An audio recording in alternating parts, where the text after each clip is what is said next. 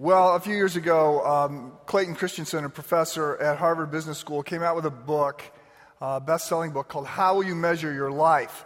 Christensen had been an entrepreneur, started a company and sold it, and then he was hired by Harvard as a professor, moved back to Cambridge, and while he was living in Cambridge as a professor, he said, things changed, so now he says, I was there for all of the reunions every summer for the business school graduates. And he said, I came to realize after a couple summers that many of them were living very, very unsuccessful, unpleasant lives. He said, now professionally, they had often achieved great success, power, not just tens of millions, sometimes hundreds of millions of dollars. He said, but they had cycled through multiple marriages, they were estranged from their children, they didn't have friends, and he says they had very unpleasant lives. And this caused him to reflect on what was going on, and he came to the conclusion after a while that they actually were reaping what they had sown. That their life was the result of a bunch of decisions that they had made. And so he began to teach current MBA students to apply the strategic planning tools he had been instructing them to use on companies, to apply those to their own lives. And this had sort of profound effects on many students. And so Christensen, who writes as a Mormon, it's a co-written book with an atheist and a woman who describes herself as somewhere between the two. But Christensen goes on to write a Harvard Business Review article that becomes the most frequently reprinted Harvard Business Review article in the history of the review, and then this book comes out that just sort of goes in every direction. Now, I would say this: what he is advocating in applying some of these strategic planning tools to our lives is, while slightly unorthodox, has a lot of overlap with what Solomon recommends that we do in the book of Proverbs. Today we're going to talk about wisdom.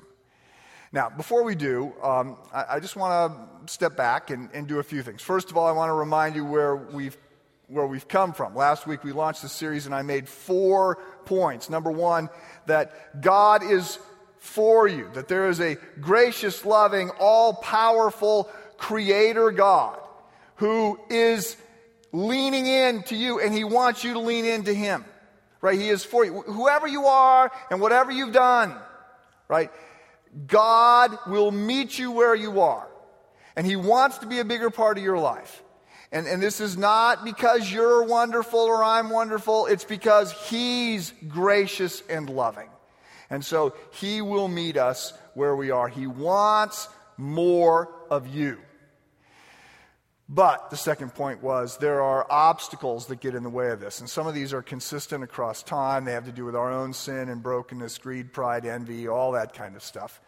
But some of them are unique to the moment or the culture of a particular group of people. And I argued that we're living in a unique time, that it's a bit of a circus out there. That there's all kinds of activity and noise and all kinds of distractions. Few of which are very important. They're just all in your face, and it's big and it's loud. And if we're not careful, it can carry us along, and we end up being people who have all kinds of insights across the spectrum, but it's just the mile wide and an inch deep. We are shallow people. So I said, point number 3, we have to very deliberately and consciously cultivate a relationship with God.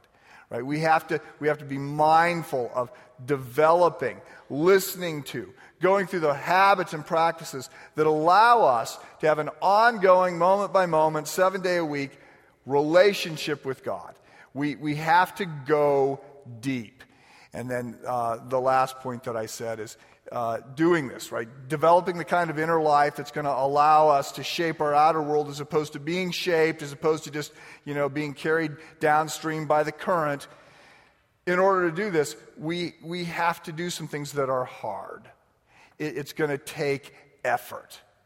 Now, there is another way, by the way, that you can become a deep person, and that is to just suffer profoundly. But given the option, most people don't want to sign up for that path. So I want to explore what it looks like to gain the wisdom that we need to move forward and to develop some depth in our life. Now, before I do that, here's what I need to say, because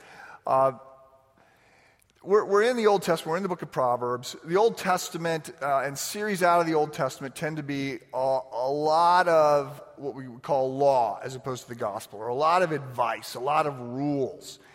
And I am just very aware.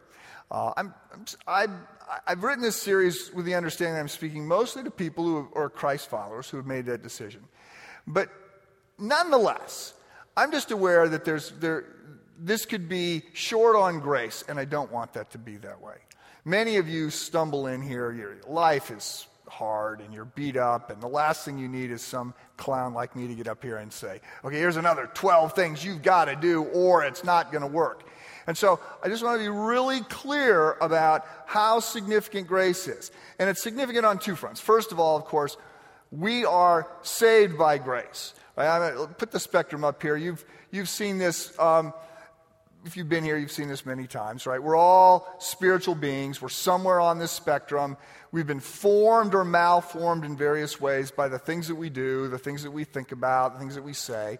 And we cannot be at -5, metaphorically, as far from God as possible, or +5, fully in His presence, this side of eternity. But Jesus is pretty clear that when we die, we're headed to one of those poles, right? And we start in negative numbers because of our sin. We cross over from negative to positive numbers. We transition from darkness to light, from death to life. We're adopted into the family of God. We're born again. We're reconciled with God. This all happens as a result of God's work. Ephesians 2:8, Paul writes, "For it's by grace that you've been saved through faith, not of ourselves. It's a gift of God. No one can boast." It's not. I just want to be really, really clear. We do not enter into a relationship with God because we follow the advice so well that God is obligated in some way, to welcome us in. That's not it at all.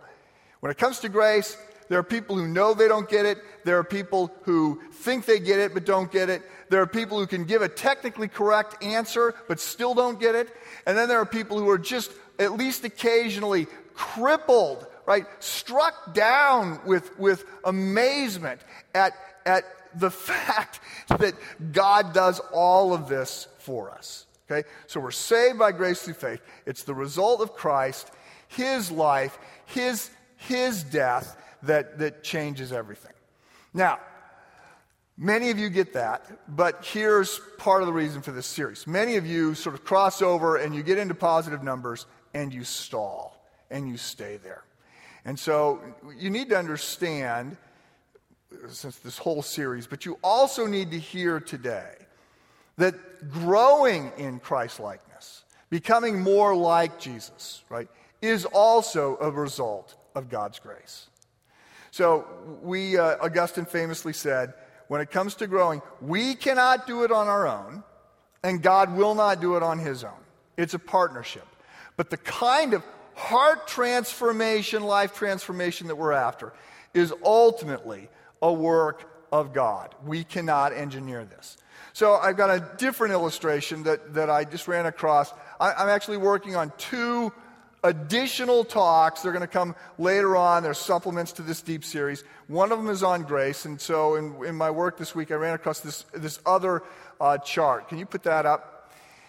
So effectively, we're going down the path, and we come to this point of conversion. So conversion, whatever you want to refer to it as, there is a moment, a Christ follower reaches a moment where they realize, oh, God is bigger, better, holier than I am. And I am actually broken. And so that recognition leads to repentance, it leads to confession, and then the thing that bridges the gap between our sinfulness and God's holiness is the cross of Christ, His death in our place. And there's a whole spiritual, metaphysical transaction that takes place. Our sin goes to Christ. His righteousness is credited to our account. Paul writes about this various places. And so the cross is the bridge. So here's the point. The longer we walk with Christ, what's supposed to happen is our understanding of who God is continues to grow. And it gets bigger and bigger and bigger. At the same time, though our behavior may be improving, right, our understanding of how broken we are also continues to grow.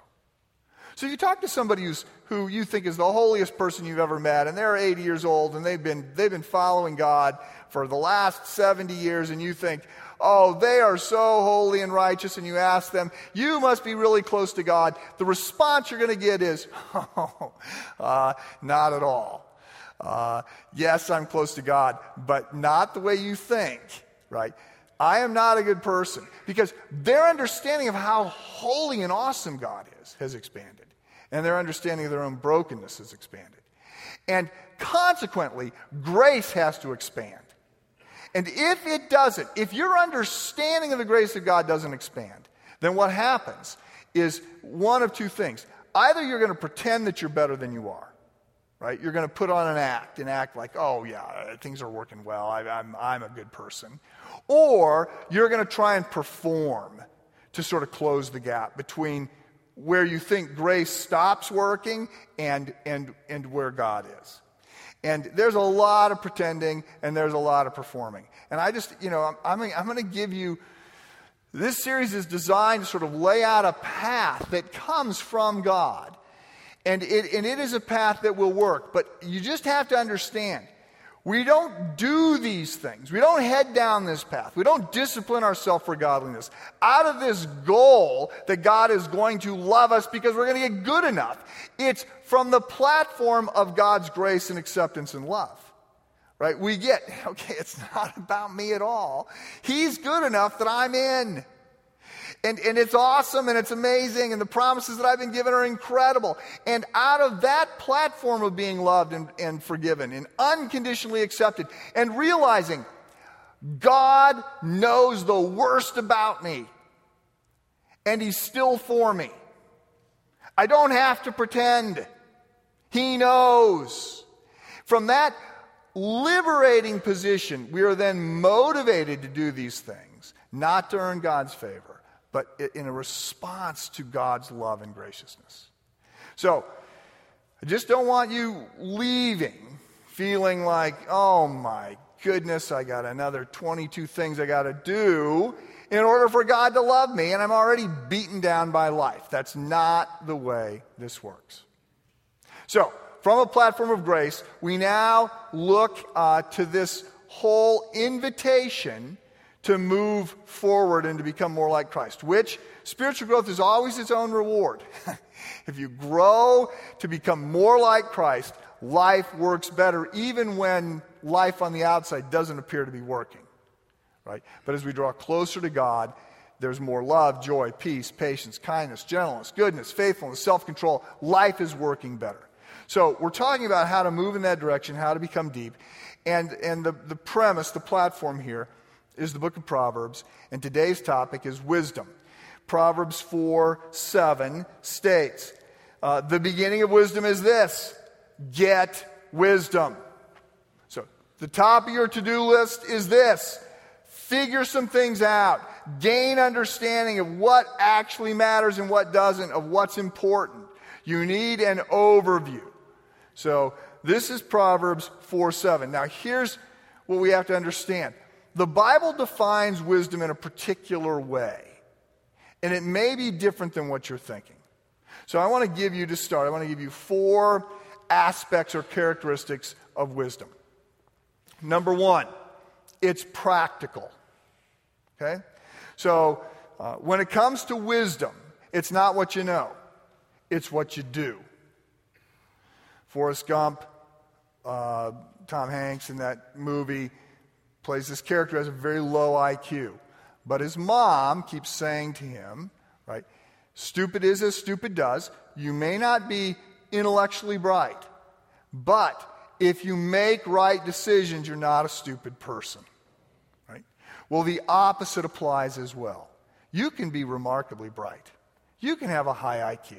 lots of degrees, Ivy League diplomas. You can have all that stuff. And, biblically speaking, be a fool. Right? Because it's not about IQ. As a matter of fact, there are a lot of really, really bright fools out there. We meet them all the time. You could memorize the entire book of Proverbs, which is all about wisdom, and be a fool if you're not applying this. Wisdom, biblical wisdom, is godly character in action. Okay? No action, no wisdom. You know the right thing to do, but don't do it, you're not wise. Okay? Biblical wisdom is not intellectual acumen that leaves application as extra credit for the overachievers. It's not, biblical wisdom is not sage religious advice. It is godly character being lived out in real life. And this, by the way, it's very Jewish in its orientation. So the Jews were very practical. The Greeks, they were in love with learning and thinking. So they give us philosophy. Philosophy, technically, two Greek words. Phileo, one of the words for love. You've heard of agape, eros. Phileo is another Greek word for love. And then Sophia is the word for wisdom. So phileo, Sophia, philosophy. Technically, philosophy is the love of wisdom. But it's not the love of wisdom as the Greeks explored it. They were just sort of in love with thinking and ideas, and the more bizarre and conceptual and abstract, the more interesting they found them. So, in contrast to the Greeks, the Hebrew, one of the Hebrew words that Solomon will use for wisdom is the word for skill. Right? It's very practical stuff. So, point number one, wisdom is practical. Point number two, wisdom is moral. So, it's not just that you got to have street smarts or common sense, right? A wise person will have street smarts and common sense. But there's another aspect of this which goes to goodness, which goes to holiness. And we don't, today, in many circles, certainly in higher ed, there is no sense of moral knowledge. Right? Everybody's sort of free to believe whatever they want to believe. There's not a code of ethics that is being taught to people. If you take an ethics class at the university, it's all legal. Right? You're not interested in moral issues. You're interested in what is legal as defined by the law. And famously, a few years ago, Richard Levin, the president of Yale, welcomed the intro class, the freshman class to Yale, and he said, welcome, we have lots of questions for you. We don't have any answers. Right? In other words, after 800 years or 2,000 years or 3,000 years of higher education, if we go all the way back to the Greeks, we haven't figured anything out. Right? We can't tell you actually how to live. All we can do is help you get a job, right? So moral knowledge today is believed to be sort of whatever you want it to be. Okay, not according to Scripture, right? There is truth, and it's rooted in God's character. And if you ignore God, then you cannot be a wise person. If you rebel against God or just passively dismissive of God, you cannot be a wise person. You're a fool. Because, as a matter of fact, it's the high watermark of being a fool. Because what is most important, you are ignoring. So we have to understand biblical wisdom is all about morality. And this is one of the common refrains in the book of Proverbs, almost a chorus if this thing were being sung, would be, the fear of the Lord is the beginning of wisdom. The fear of the Lord is the beginning of wisdom. Now, I had problems understanding this passage for quite a while because I'd hear people say, fear in this context means awe. It doesn't mean be scared of God. It means awe. Well, there are instances, there are passages where if you put awe in for fear, it makes good sense. But there are other passages that if you put awe in for fear, it doesn't make any sense. And I sort of have struggled with this for a long time. And then just recently, sort of a blinding case of the obvious, I was just struck by this. Well, it all depends on our relationship with God. If we have a good relationship with God, if we've been forgiven, if we've been reconciled, then yeah, it's probably right to translate fear into awe. But if not, right, if we are estranged from God, then fear is the right word. And that's an unpopular idea today, but it's a common idea. It's certainly what Jesus would say. Matthew 10:28 is a horrifying statement by Jesus. Do not fear him who is able to destroy your body, but unable to destroy your soul. Instead, fear him who's able to destroy both body and soul in hell. He's talking about God. Fear God. It's a shocking statement to modern sensibilities. But it depends upon our relationship with God. If you know God, if you are reconciled with God, if you're at peace with God, then awe is the right understanding there. Although I will say this also. Our understanding of awe needs to be upgraded because we don't have enough awe. Occasionally, awe is sort of awful or horrifying in a way that we can reconcile pretty quickly. But I think the disciples give us an illustration of this. Jesus tells them to get in the boat with him, and they're going to go across the Sea of Galilee, and they get out there, and there's a big storm. They think, well, they're going to die, and meanwhile, Jesus is famously asleep in the front of the boat. And so they wake him up, and they go, you don't care about us, we're all going to die.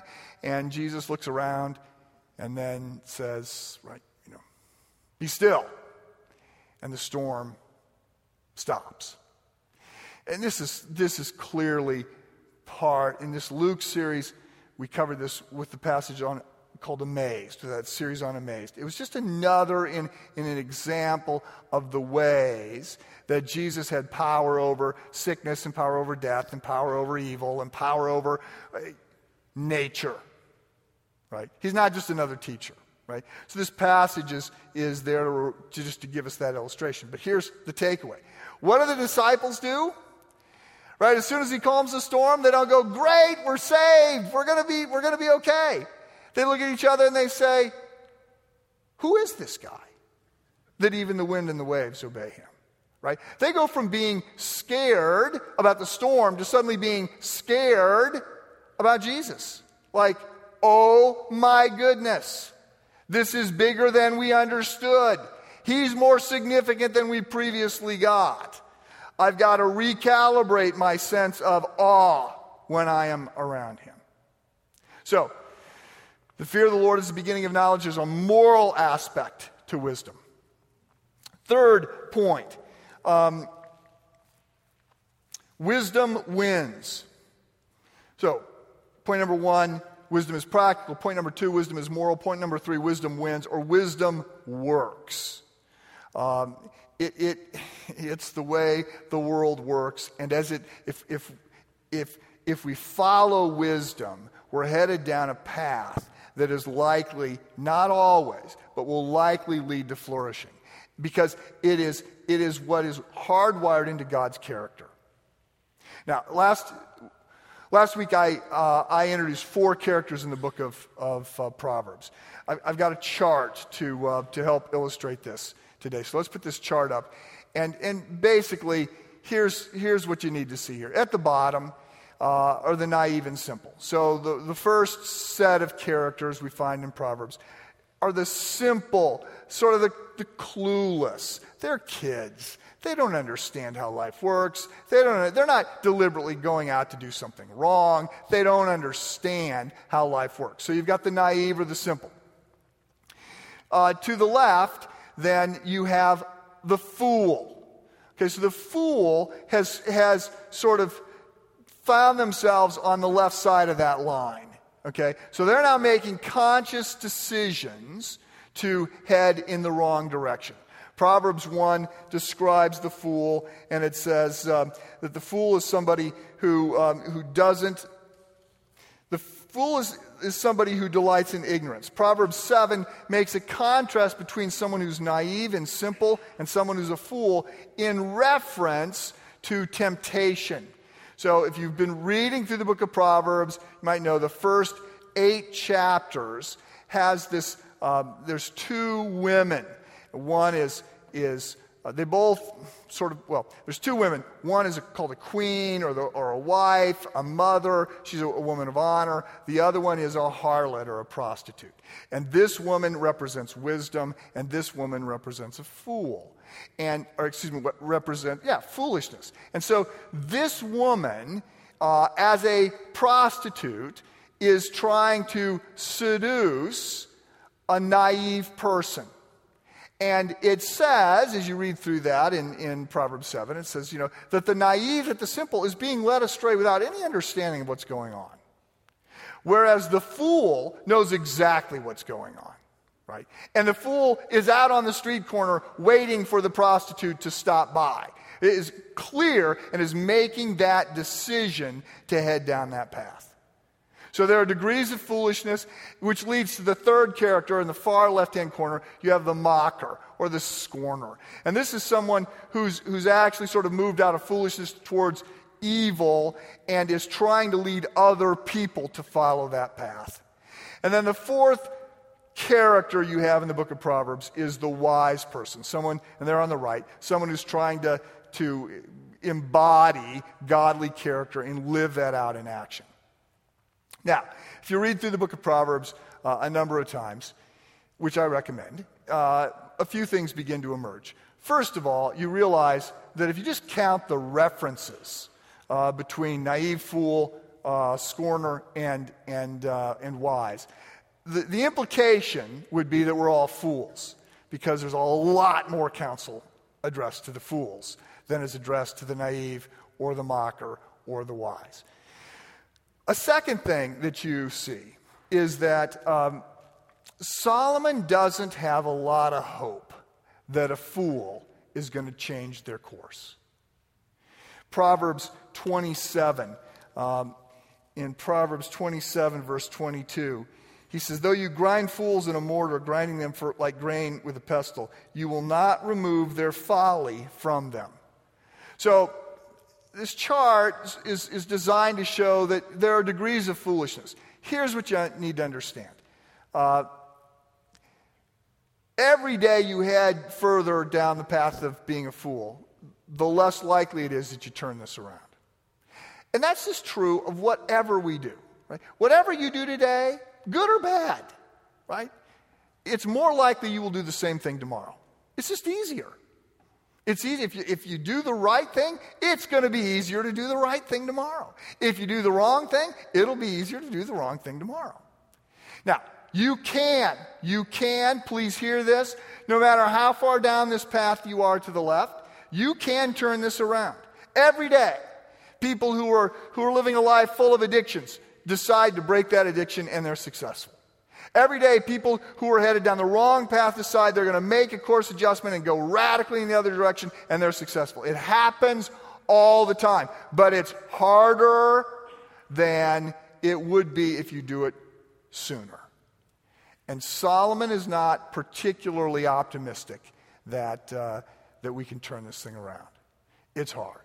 And then the third thing you get as you read through the book of Proverbs a number of times is you realize Solomon is principally concerned with the naive, right, with the simpleton.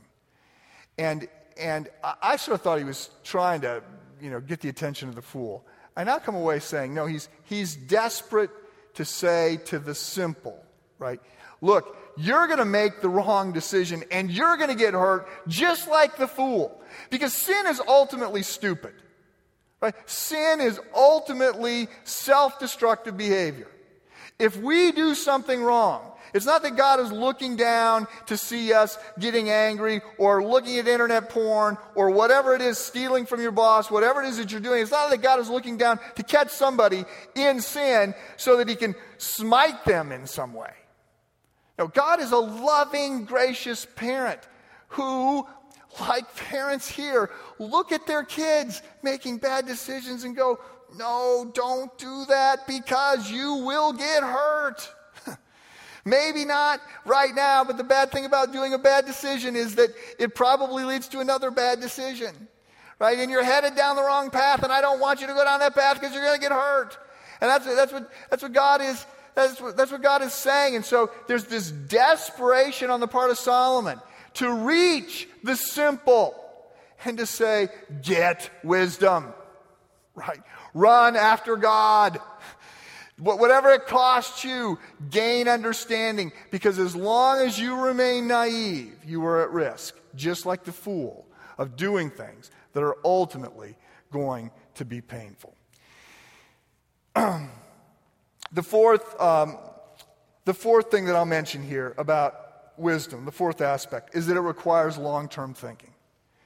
I don't mean by this that if you're wise, you'll save for retirement, although if you're wise, you will save for retirement. But I mean, if you're wise, you will live today in light of the fact that you're going to live forever. Right? The next 20 years are not as important as the next 10,000. Right? You want to live today in light of the fact that we're going to live forever. And we make decisions now based on the fact that we're going to live forever. So last week, Psalm 90, right? Moses' prayer, where he said, teach me to number my days. And this ties in with the whole art that we were just looking at, the memento mori, right? Remind me that I'm going to die. Because we live in a culture that just keeps trying to keep that completely off the horizon. Right? We're trying not to think about that. And no, there's wisdom in thinking about that. And in Hebrews 11, we see the same thing. Moses is called by God and he's wise because he's looking beyond a city in this world. He's looking beyond to the ultimate work of God.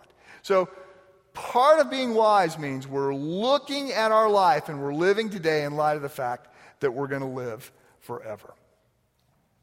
Well, there are other aspects of wisdom that are worth commenting on. If you read through the whole Bible, at some point the light will likely go on and you'll realize that Jesus is wisdom personified. Right? That just as Jesus is the Word of God, Jesus is God's wisdom. Right? Which not only means he's the wisest person who ever lived, not just in a spiritual sense, but in a practical sense. Jesus is the smartest, wisest person who ever lived. It also would suggest that the wisest thing that we can do is to follow him. And not just, I'm going to place my faith in Christ for my sins to be forgiven, but follow him in the life that he's calling us to live. Right? It's a radical call. But that is what wisdom would look like. So, there are a lot of things that we could look at from the book of Proverbs. You see that wisdom means we've got to be self-aware, and wisdom means we've got to be open to take advice. I mean, there's a number of things. I want to review three, and then I want to leave you with some things to do.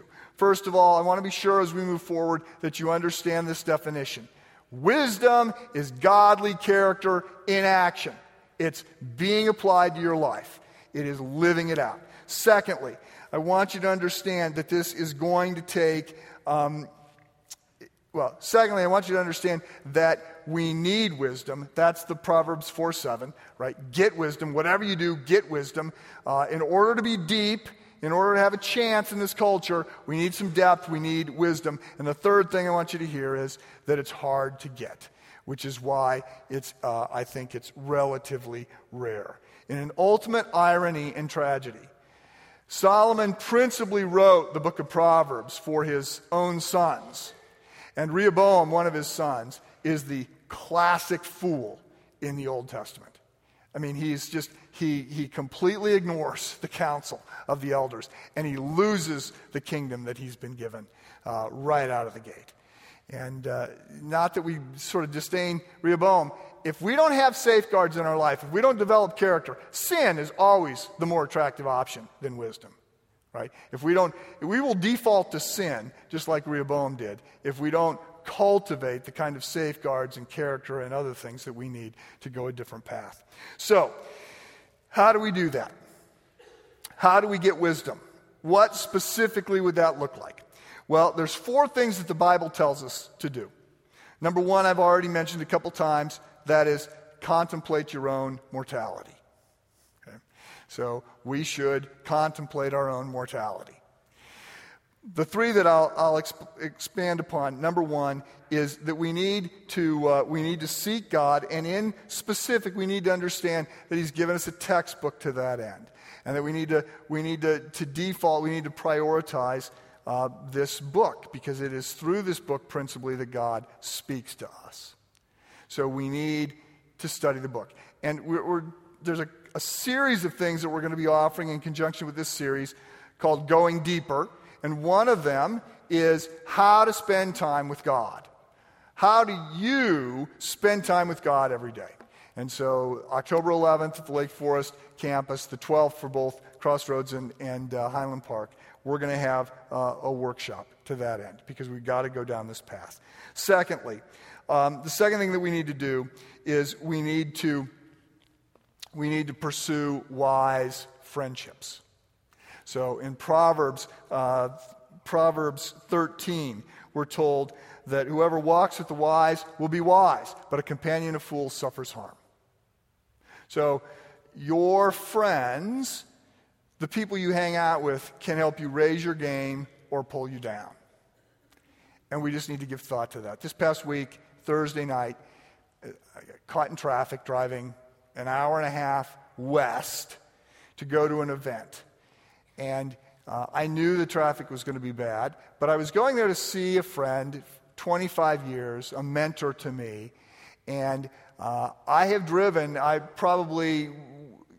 every 6 months I would drive 2 to 3 hours to get lunch with this guy. One way I would drive 2 to 3 hours to get lunch with this way. And I always thought it was a little odd, but I just recognized this guy helps me raise my game. I need people like this in my life to call me up and to push me forward. We need wise friends. Now, we obviously can't, with a couple thousand people, figure out who the wisest friend you've got is and help you with that. Although there are two things we're very proactive about in this series. First of all, we want you in a small group because collectively we've got a better chance of being wise. Additionally, we've asked pastoral staff, elders, soul care people to clear their schedules to the extent that they can, so that we can offer to those of you who would like it a chance to sit down with somebody for an hour and talk about your life, where you're at, what's working, maybe what's not working. Maybe you feel like things are going pretty well, but you're wondering if there's another 5% you could get. Maybe you feel like you've been stalled spiritually for 20 years. So we're just coming up. There's an opportunity. You can sign up in the lobby. You can sign up online. Coming up, there's an opportunity for you to just meet confidentially with someone who's just going to listen to you talk and then say, okay, here's what I would reflect back to you. Here's some next steps that I want to suggest you take. And then the third thing, and this is where we end, is the third thing the Bible tells us to do to get wisdom is to ask for it. In James 1, that's what we're told, is to pray. So please, again, hear this. Don't outthink this. I mean, at one level, this is all very simple. Everything we do, where we eat, what we do on a Sunday afternoon, whether you're watching a TV show, taking a walk, what you're watching, if you're watching something, the books that you're reading, everything that we do is shaping us in some way or another. It is making us better or not. And whatever we're doing makes doing that again more likely. And so this is just saying, okay, look, if we want to change the trajectory, then there are things that we can do to become wise.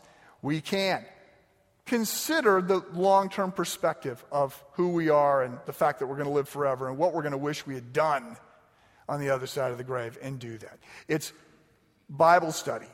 Right? It's hanging out with people whose lives we admire, who are calling us forward. It's praying and interacting with God and asking for insight. So we don't have to outthink this stuff. It's relatively simple. So I want to encourage you to go deep. And I'm going to close our time by corporately praying that God would give us wisdom. So, Heavenly Father, we come to you in the name of Jesus, asking for insight and wisdom. Your word instructs us to come to you. You are the source of wisdom. You are divine wisdom, and so we do come. We're not just asking for the wisdom of mankind, we're asking for divine insight, divine wisdom. We want that, and we want the strength to carry it out. We want to see things more clearly. We want to see people and situations more as you do, and we want an understanding and the grit and the resolve to do the right thing. We want our inner lives to be ordered and strong enough to help us live wisely in a culture that is often not wise. Guide us to that end. We pray all this in Christ's name. Amen.